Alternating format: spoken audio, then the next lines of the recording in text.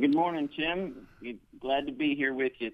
I got a kick. I'm riding down Atlanta Highway the other day, and I happened to notice, just glanced over, and there's Franklin's gun shop. Obviously, you sell guns, he sells guns. You want to sell more than he does. That's the nature of business. But I couldn't help but notice right there in front of Franklin's gun shop is a sign that supports Andrew Clyde for Congress. What do you make of that? Well, it's about 4 feet by 4 feet, so I think it's great. The rivalry, obviously, the business rivalry over the years, but he's backing you for Congress in this particular runoff. What do you make of the prospects here? Again, there were 9 folks in that race. You and Matt Gertler coming out on top and earning your way into the runoff. A sprint to the finish now. What do you make of this? Well, one of the things that I have prided myself in a little bit is having good relations with folks, and I think Mark Franklin has realized that that when it comes to the Second Amendment, there's one candidate in this race, and that's Andrew Clyde, who has the most knowledge of any candidate, and any candidate that's left, that's for sure. And so for him, I think it's just the logical choice, to support me, and he understands my background and my knowledge. So I think that's the right thing. In fact, it's not only Mark Franklin, but also there's a number of gun shops in North Georgia that are supporting me specifically, not as a competitor, but as their future congressman. There are significant differences between Matt and myself. I'm a 28-year Navy veteran. I've got 3 combat tours, and I've never sought public office before. I'm a successful businessman, and I've got a history of fighting and winning against big government.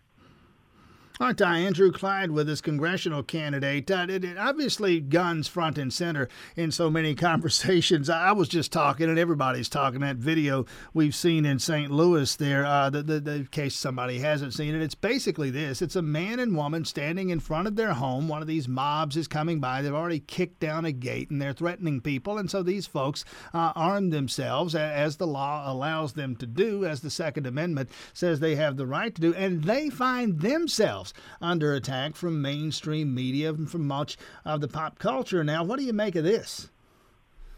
Well, I think the homeowners did the right thing. They defended themselves and their property, and they did so with, basically not a shot fired. And when you have a angry mob that is throwing obscenities and threatening to harm you, then you have to defend yourselves. And I think they did the right thing. The people that got on their property, they trespassed. And, I believe there was also an intent to assault violation there as well. So, I think they did the right thing, Tim. Now, we have, as I've mentioned, a group of mayors, and Athens Mayor Kelly Girtz is a signatory on this letter. They've written the legislature, Andrew Clyde, calling for a repeal of Georgia's Stand Your Ground law, would effectively limit your ability to defend yourself, your property, your family. And you would be in Congress. This would be a matter for the Georgia legislature to address. But as your understanding of state and federal law relates to Stand Your Ground regulations, what should we be allowed to do? Well, I think we should be allowed to defend ourselves. I mean, that's what the Constitution says, So for, the mayor to send a letter like that, along with attempting to defund police, that effort here in Clark County that gained a little bit of traction, that just is that's illogical to me that they would try to defund the police and then take away your authority to, or reduce your authority to protect yourself. I mean, that just is not smart. You mentioned Andrew Clyde, and you've said this in some other forums here, in some other venues, that you and Matt Gertler, as the 2 remaining candidates, are 2 viable conservatives for the voters in the 9th District. But you say there are differences. You've touched on a couple of those earlier, your business career, your military career. Basically, he's done some business and is in the legislature. He would point to a legislative record he says you lack. What do you make of the differences and some of the similarities? Well, though I lack a actual voting record, I don't think I lack a legislative record. If you look, between Matt and I, there's only one person that has a federal law named after me. He certainly doesn't. I certainly do.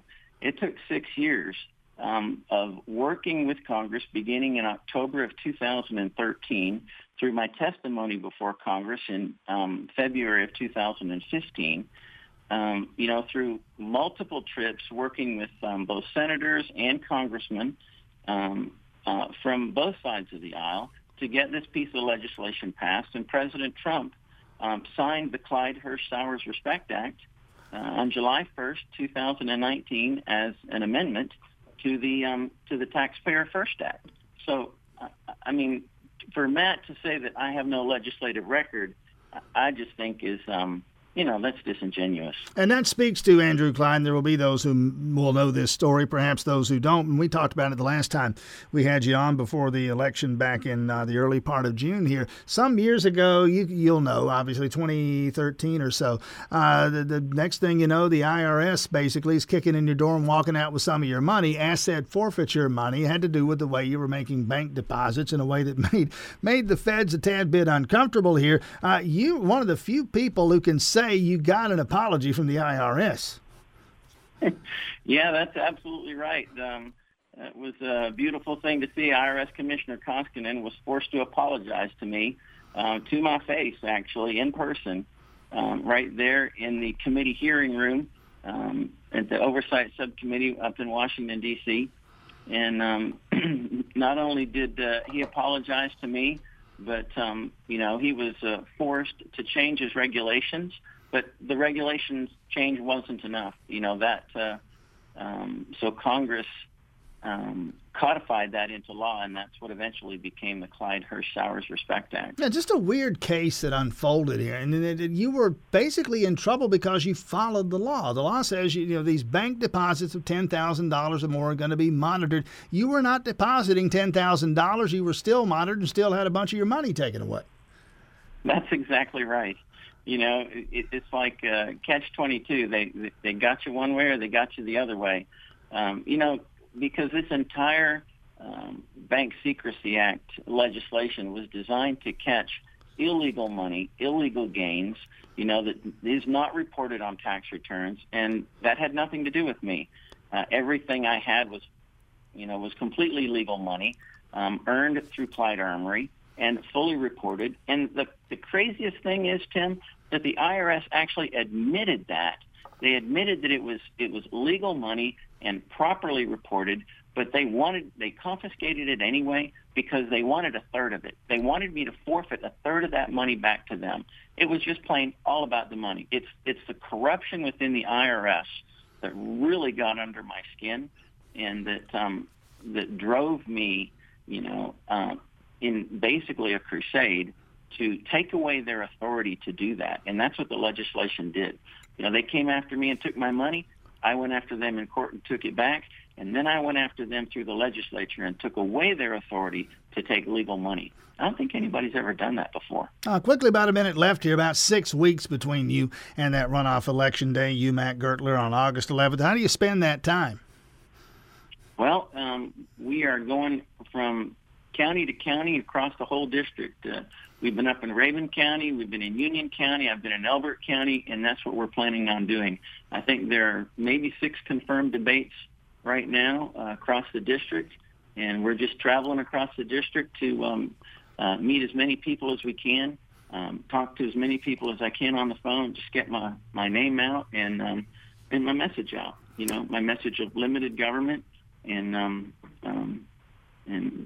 putting a veteran in Congress. All right, again, the website we might have mentioned, Clyde4, and it's the number 4, Clyde4Congress.com, COYDE, Clyde4Congress.com. Andrew Clyde, best of luck on August 11th. Thanks for your time this morning. Thank you, Tim. I appreciate you very much. I look forward to talking to you again